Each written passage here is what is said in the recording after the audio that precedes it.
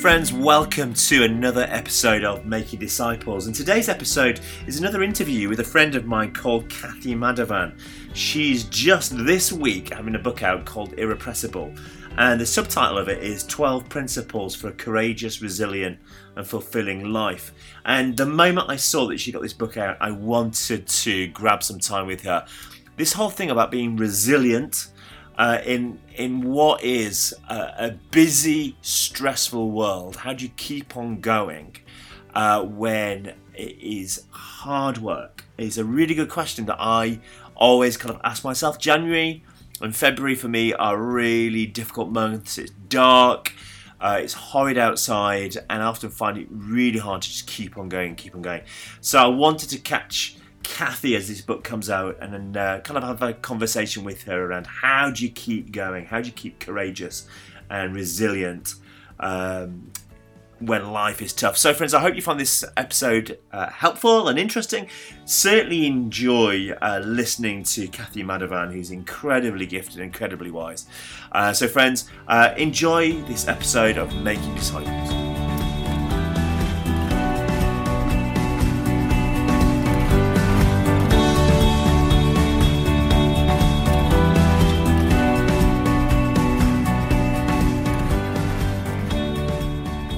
Kathy Madhavan, welcome to Making Disciples. Really excited to have you with me. I'm even more excited to be here. You are often, your little bio on things often says, Kathy Madhavan is a writer and speaker. And this book that you've got out, that comes out this week, I would definitely want to add in the life coach. Because that's good. One of the things that I feel, you're a friend of mine, and I think we're good friends. But one of the things that you bring to our friendship is you are an incredible life coach. You are so good at just helping people process through and walk through stuff well. And you've got this book out this week, Irrepressible, which I really want to just spend most of our time talking about. But this book for me feels like the best of you. Does that make sense? That's so kind. Actually, one of the people who wrote an endorsement, Paul Carenza, called it like he said it was like a super mentor in book form, which I thought was the kindest compliment I could have got. And he said it's kind of like I'd gone through life's challenges and made notes along the way to pass on. And I guess that is my heart, really, to help people do life well, even the challenging bits, the opportunities, and creating habits and mindsets that will help people to make the most, really. So yeah, thank you. I feel like you've totally nailed it there. I'm really grateful. It's definitely what it feels like. And there's a number of themes in the book. I don't know how many we'll get to touch, but I'd love to talk to you about resilience, because one of the things you talk about in the book is about resilience. And for me, life often feels like a battle. And it feels like, somebody said to me the other day, how are you doing, Chris? And I said, I feel like Dory in Finding Nemo, just keep swimming, just keep swimming, just keep swimming.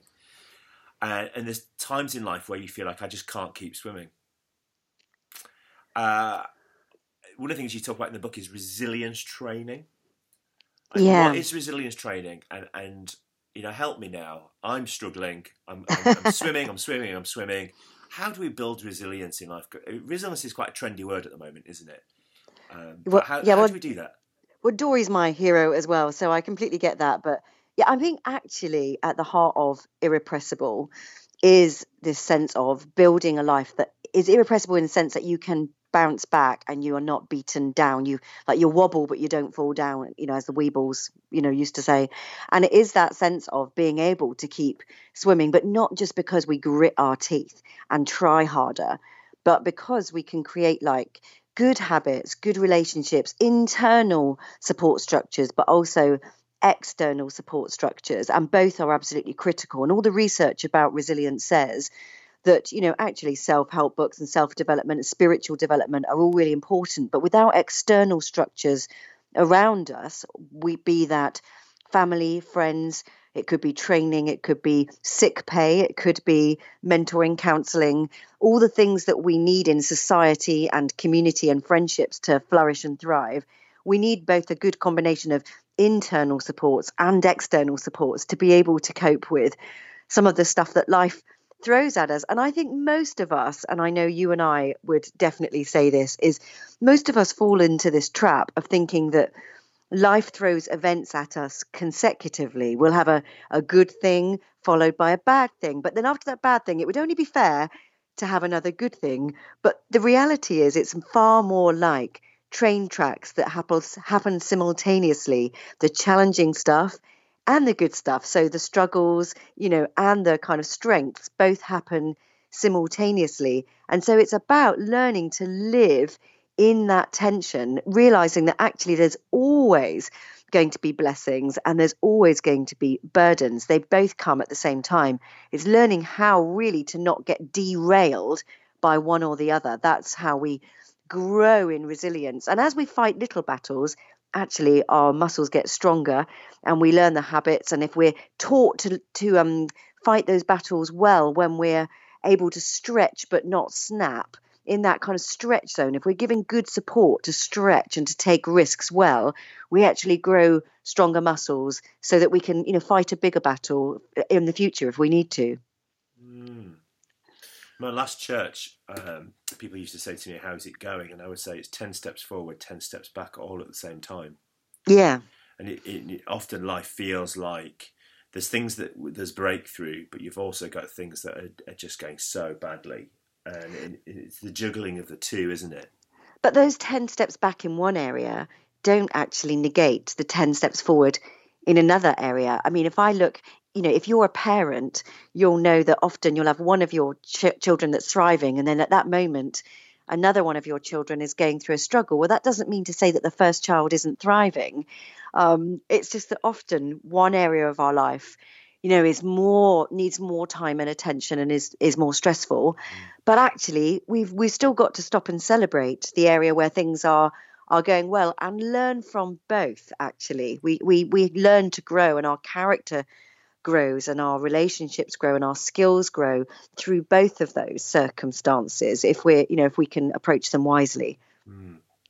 What would you say to me if I said, actually, Kathy, at the moment, I feel like there's more going back than going forward. And I feel like there's been one thing after another, after another, after another. It's just knocking me and knocking me and knocking me. How do you build resilience when you don't feel like there's much to celebrate? Well, first of all, obviously, as Christians, as I think this book doesn't have loads of obvious Christianity in it. But those of us who are Christians reading it will see the kind of wisdom that we know and we believe threaded all the way through it. But there are principles in here, and each chapter is like a little principle that kind of helps people to take hold of whatever stuff they're facing at the moment. And there's one chapter in there actually called Navigate Waypoint Moments. And that is really about those moments where you're at a junction and you just don't know how to move forwards, and you're just not sure how to go for it. And I love the little quote at the beginning of that chapter that's by T.S. Eliot that says, "If you aren't in over your head, how do you know how tall you are?" I'm like, that is so good, because I so often feel like totally in over my head in so many places in my life. And I talk in this chapter about waypoint moments, about moments where we've got junctions and we have decisions to make about which direction. And I actually use the word waypoint as a sort of acronym to look at things like, W stands for wait. Just don't rush into a quick decision. And A, acceptance, like work out why you are, the reality of where you are and why you are there. And then Y is you, look after yourself, etc., etc. And I think there are things we can do when we feel overwhelmed. And there's actually another little chapter in there called Fill Your Tank. So when your tank is totally drained dry and your resilience is completely worn out, we've got a responsibility for our own tank, working out how we can actually compensate and put back in where our resources have got so depleted. What brings us joy? What gives us energy? Who can we talk to for advice? Because we're not robots, are we? None of us have got resources none of us can just grit our teeth and push through and persevere forever. We've all got to find ways of making sure that the tank is full enough that we've got stuff to give out. Definitely, you can't live in the red for too long because it just burns you out. And burnout's a very Keep going. real thing, and that's why resilience and getting sort of habits in place actually, where we are creating capacity and resilience in ourselves rather than just reacting in the snap zone. That's why it's so important, to be honest. Yeah. Can we just go back to Waypoint for a moment? Yeah, sure. Because actually, that bit of the book I particularly appreciated. So the Waypoint you had, W was wait, A was acceptance, Y was you, be nice to yourself. You found P was people. I'll just go through them. I want to come back to the people one, but P was people. O is orientation, about choosing your direction. I is imagine the best outcome. N is next steps, plotting your course and direction. And T is trusting the process. People. Sometimes when you are in that dark moment where you feel like there's more going wrong than going right, sometimes the issue is we can hide because we just don't want to see another individual. And sometimes that's just because you're an introvert, and that's one of the ways that you deal with stuff. But you talk about not hiding for too long and don't travel alone, and making sure that you've got people around you that are going to build and give you strength. Why do you think people are so? What is it about community and other individuals around you that's so important for resilience?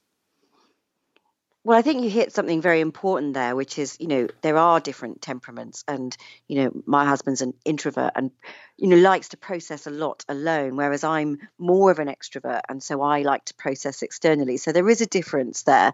But actually, none of us were designed and created to do life alone. God's a God of relationship. We're a people made to be in relationship. I think wisdom is knowing in the crunch times when we're facing either really big opportunities, actually, it can be success as well as difficulties.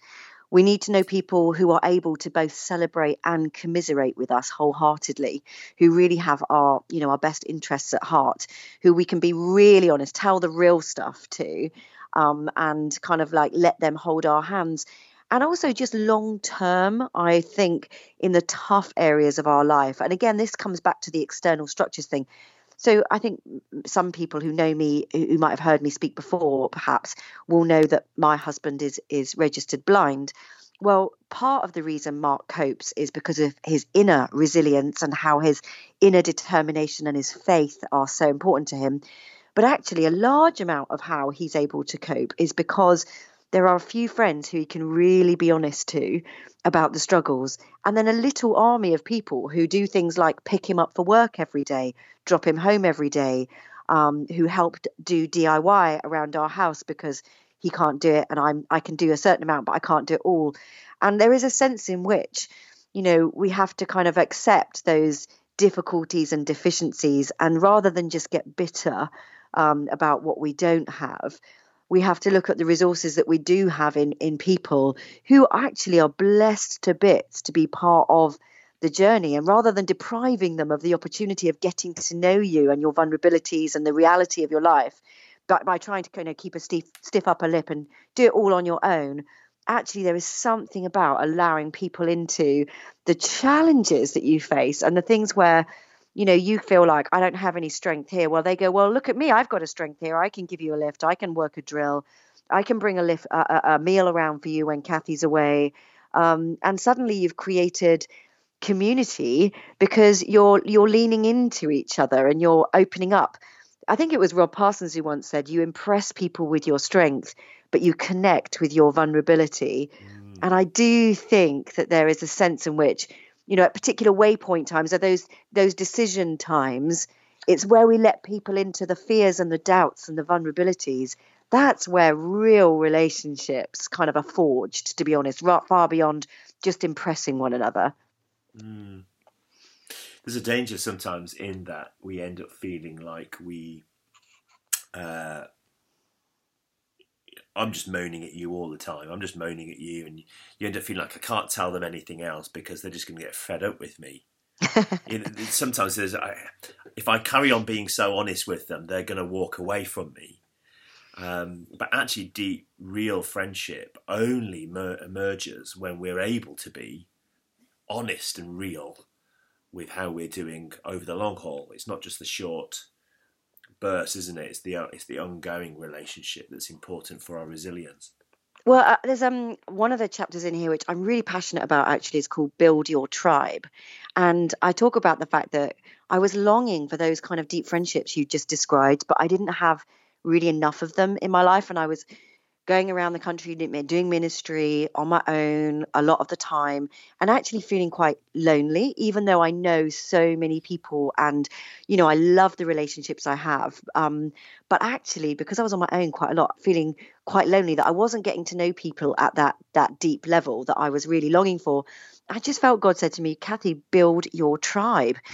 And you have to sometimes, my friend Becca Legg describes it like this: you drop seeds of intimacy and you see what grows, because not every friendship, when you drop that seed of intimacy, will it grow into something, beautiful and fruitful. But actually, if you trust someone with a little seed and see how they react to that and how safe they are with that, then actually sometimes, and you water that friendship, it grows, and it's never one way. I think you both benefit and you both share, don't you? It's never a one-way traffic in that kind of relationship. And I now have like this little tribe through sort of a video app that we use to share video messages and keeping in touch, that mean that I know that wherever I am in this country or abroad, that there are people who are praying for me and who are, caring for me, who I can be totally honest. I can leave a rant one day going, oh my gosh, this person's driving me crazy, or where is God? I just can't see God's hand in this today, or like, please celebrate with me. I've got this breakthrough. This book's coming out. I just need someone to be excited for me. I know that there are some people out there now, but it's taken quite an investment. And it was because I didn't have it. And I felt God said, it's not going to happen by accident. You actually have to invest if you want to get that kind of reward.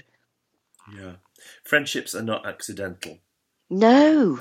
And it amazes me how many people think it's just going to happen for them. They're going to have friends.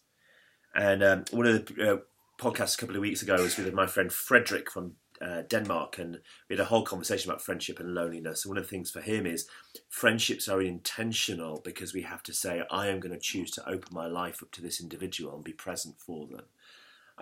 And the reality is, so often we want friendship without the hard work. Absolutely. Or we think that one friend or two friends are going to fulfill every criteria, when actually, there will be some friends that are huge fun, but you wouldn't tell your inner deepest, darkest secrets to. And then there are other people who are your super mentors, but actually aren't a load of fun. And that's okay. Like, they're all precious and they're all really critical, actually. And when you find those people who you feel you've got a connection with in one way or another, because we're very multifaceted, aren't we? We've got different aspects to ourselves. There doesn't have to be one person. Just like if you're married, your one spouse is never going to fulfill every bit of your relational needs in your life. And not every friendship is great for every season either. And that's not failure either. That's okay to admit that. Sometimes long-term friendships are the best friendships, but some friendships adapt and change as circumstances do, and that's okay as well. It's okay to admit that, I think. Can I tell you a funny story? Do it. So about 15 years ago, we were, no more than that, 20 years ago, Becky and I were in this church in Birmingham. I was a youth worker, some great friends, but the friendships plummeted into this deep, deep level of friendship. Because we were around their house for New Year's Eve party. We were playing a board game that was designed off the TV show Friends. And in this game, you get asked questions about each other, and you have to answer them to show how much you know about your friendships. But we'd actually picked out a set of cards from the game, which were the adult edition. Like, we didn't realise this is what... And the questions were really... when was the first time that you ... And we found in the next 60 minutes, we got to know a lot about each other that we didn't necessarily want to know. Love it. But what it did mean was our friendship went from being superficial, and I don't mean that in a negative way, it was just a normal level friendship, to suddenly these two couples who we knew incredibly well afterwards. Yeah, and yeah. actually off the back of that, we've got lifelong friends. Yeah, that's And brilliant. it was accidental. I mean, some of the things I know about them, I won't name them, but the things that I know, I can't even look at them in the eyes sometimes because of what they've got up to in their past. But it was a great game because it suddenly allowed us to have deep relationship and vulnerability with each other. It was amazing. Anyway, enough of that. I want to talk about digging deep foundations because in the book you talk about the importance of foundations and rooting yourself well. Can you just talk us through what do you mean by digging foundations? Yeah, I wanted to begin the first part of the book on some of this character stuff because we're so blessed if we are Christians and we go to church that we have so much wisdom teaching and we have so much foundational stuff about character in the life and presence of Jesus. But actually, it's something that kind of wisdom about character is something I just believe everybody needs. And my big prayer is that this book is able to go into, businesses and boardrooms and, like you said, coaching situations and actually talk about stuff that really matters, values, and, what values you build your life on, what character you build your life on, what does integrity look like? Because when we look around us, whether it's, movie moguls, whether it's, politicians and expenses accounts, there's a huge longing, I think, for people to have people of integrity. And in fact, I think there was I shared it in the book. There was a survey that came out that for the first time, more CEOs of companies lost their jobs because of moral failure than because of financial mismanagement. And that there was, another Yeah. survey where people were saying that actually being valued and appreciated in the workplace was more important to them than a pay rise. And I think there was a real sense of, the things about values and integrity, character being more important than competence. This is stuff that is good for everybody. It's good wisdom for everyone, whether we're Christians or not really. And the premise of that chapter is really that I was walking in London and I saw between one of these skyscrapers, these massive buildings where you just think there's not another room for anything to be built in London ever. And then suddenly you're walking down a road and there was this enormous canyon. It looked like the Grand Canyon kind of had opened up by the road. And obviously a huge new landmark building was about to be built. And I gazed kind of like through the little, the boards, the way the hiding people from the site. You could just glimpse through. There was a massive canyon there. And it just really struck me that the stronger and the higher you want to build, like the deeper the substructure has to be. So if you want a strong superstructure, you need a really deep substructure. And I thought that's really critical for us when we're thinking about if we want to build strong lives, courageous lives, resilient lives, fulfilling lives, with strong relationships. It's all about the substructure, isn't it? It's all about the values that we make and the value decisions that we make behind closed doors that will then impact the decisions that we make. So the values like reveal themselves when temptation comes. They reveal themselves when crisis comes. They're not formed at that moment, but they reveal themselves at that moment. So it's really important that we do the hard work of discerning, what are the values that are important to us? What are the character traits that we value? And what are our strengths? And what's our shadow side? What are the things that we personally are going to wrestle with so that when we're triggered, what's the stuff that's going to come out of us? It's important that we get to grips with all of that stuff so that we can build strong lives. In that whole section about shadow side, you actually quote and talk about Peter Scazzero. Yeah, great guy. It's a great book he wrote on the emotionally healthy leadership.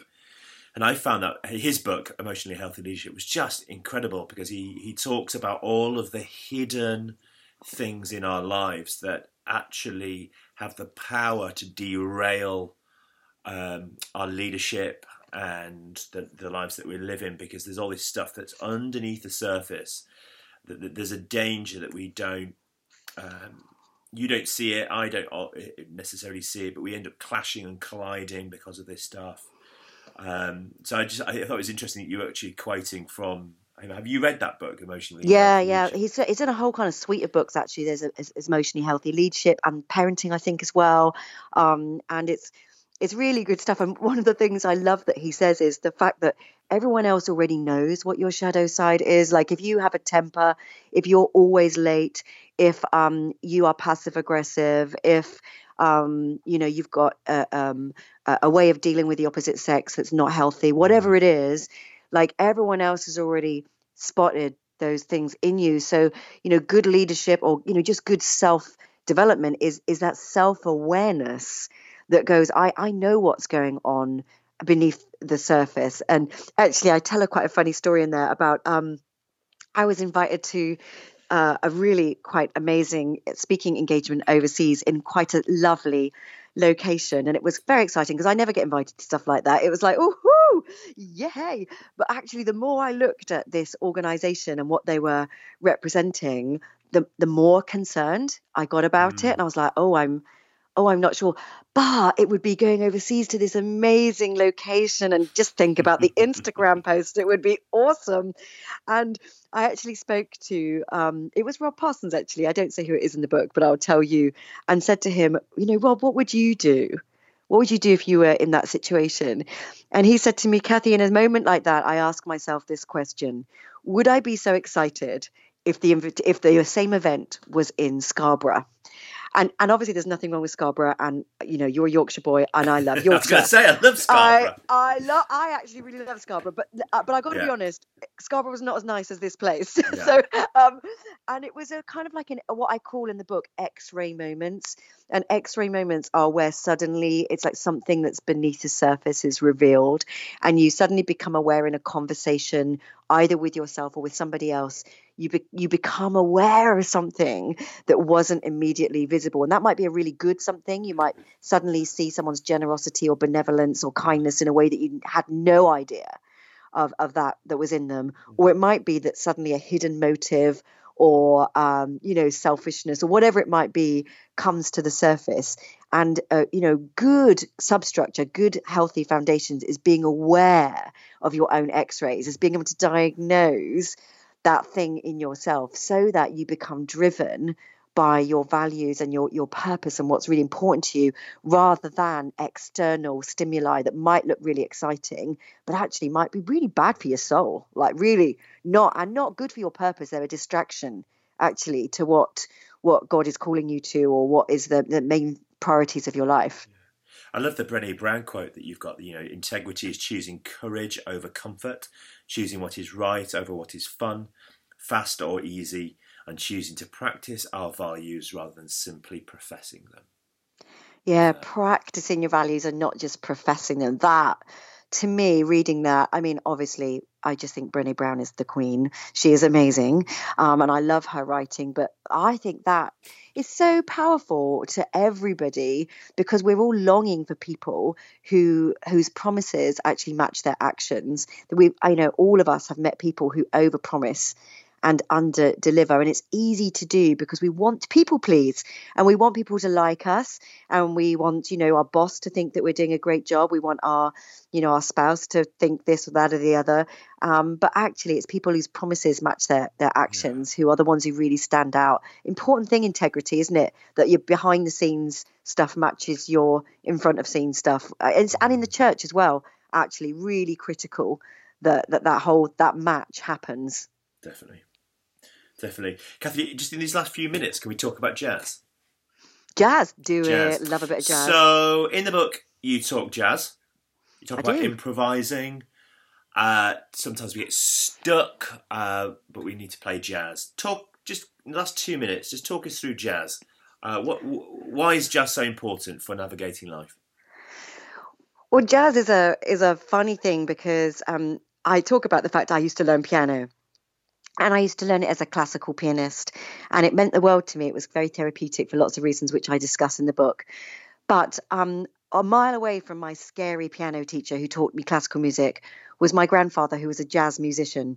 And every piece that I would meticulously learn to perfection with my piano teacher, I'd then go up to my grandfather's house and he'd rock it out with a sort of jazz boogie bass swing. He'd make Moonlight Sonata sound like something that Ella Fitzgerald could sing along to. And it was absolutely amazing. He didn't get the notes right, but he made the keyboard sing. Yeah. And there's a sense in which those of us who are perfectionist in tendency, and there can be a lot of reasons why we do that, lots of reasons, but those of us who get fixed in our mindset or perfectionist, wanting everything to be just right, there's something about jazz that teaches us that sometimes bum notes don't mean failure. They mean taking you to an unexpected chord or an unexpected melody, and that great jazz musicians can play the same piece every day but discover new things in it, and it can go to places that they've never gone to before, and they can express themselves in ways that they didn't even know was possible, usually and often with the support of the other musicians around them. By the way, jazz is very rarely a solo sport. You need each other to be cheering each other on, as they do. If you ever watched a great jazz band, they were like, yeah, that's so great, love what you're doing there. So they give each other the freedom to actually step out and risk, and that failure is not not the end of the world. It's just like a new step to a new bit of melody. And there's something about learning to live life a bit more like a jazz musician rather than a perfectionist classical musician that really speaks to me. Yeah, and I think this is one of the things that I just learned. We met each other at Spring Harvest a number of years ago, and we were doing there was a whole series on the Bible that year. And one of the things I remember coming away learning is that Jesus plays jazz. and the way that Jesus takes all of the truth of the Old Testament but plays jazz with it, with the disciples, and he takes these old truths and rehangs them in a new way that now makes sense for a new generation. I think one of the things that, when it comes to my personal mental health and resilience, is that sometimes my plans, the best laid plans of mice and men often go ugly. They just go wrong. But when you play jazz, you can say, right, from where I am now, what's the next thing? Yeah. And you can build something, as a creative and as imaginative, you can build something out of very little if you can play jazz, because you can say, what have I got? What can I do with it? And what can I imagine with these with sellotape and string? It's amazing what you can make. And actually having that desire in ourselves to say, I want to play jazz. I don't just want to stick to the notes. I want to just give it a go and see what happens. That spirit and that desire inside of ourselves can actually really help us with resilience when things go all wrong. Because even when things have gone all wrong, you can still make something. But there's a real thing there about the permission to take risks and the permission to in inverted commas fail. And I think actually all the research says as well that women particularly struggle with this. They won't apply for a job unless they think they're perfect for the role. They won't step up for something unless they think they're going to be absolutely flawless. And I think some of the men I know are more willing to play jazz. They're more likely to say, well, I'll give it a punt and see how it turns out. And the next generation, I think we've got a real responsibility to help them to step up and say, you know what, it's okay if you're not perfect to start with or ever. And it's okay if, you give it a go and we give it a try and then it doesn't quite work. And when we take a sidestep and we try something different, there is something about in a generation where everything has to look perfect and polished and filtered, that we help each other to kind of embrace the bum notes, to embrace the trying and to risk. Because if we don't risk, we don't grow. Like we literally just stay in our comfort zone of getting those notes perfect every time, but never actually developing or growing at all. So important that we help each other to do this. It's great. Kathy, this book is fab. Thank you. I love it. I absolutely love it. It was so easy to read, really enjoyable, but there was such a lot in there that... so I've got a PDF copy that I've scribbled all on my iPad. And I've got a copy on order because I want to be able to transfer my scribbles from my iPad into the book. It's the only way of keeping them sometimes, isn't it? There's such a lot in there that I'll be recommending it to others because I think it's so rich in this kind of life coaching stuff. But because of your faith, it's quite evident that all of this stuff that you write about comes from a deep relationship with Jesus. So I love it. Thank you for writing it. Oh, thank you. Thank you for spending some time with me today. And I hope it goes really well. I hope it sells really well. Not in terms of it might get you that spot at a conference in the sun. But it's about seeing people's lives changed, isn't it? And I think what you've got here you've written here is actually life-changing in terms of making better, healthier decisions for our life. So thank you so much. That's my prayer. Thank you. Thanks for having me. How do people find you if they want to track you down on Twitter, Instagram? Yeah, I mean, if you just put Kathy Madhavan, either my website or all of the social media stuff is all under Kathy Madhavan. So, do keep in touch, and I'll be putting updates and I would just really encourage people. I'd love to hear from them if they read it. Love to hear from them what stood out to them. It'd be great to know. Sure they will. Kathy, thank you so much. Love to Mark. Yeah, thank you. Love to Becky. Bye. Bye.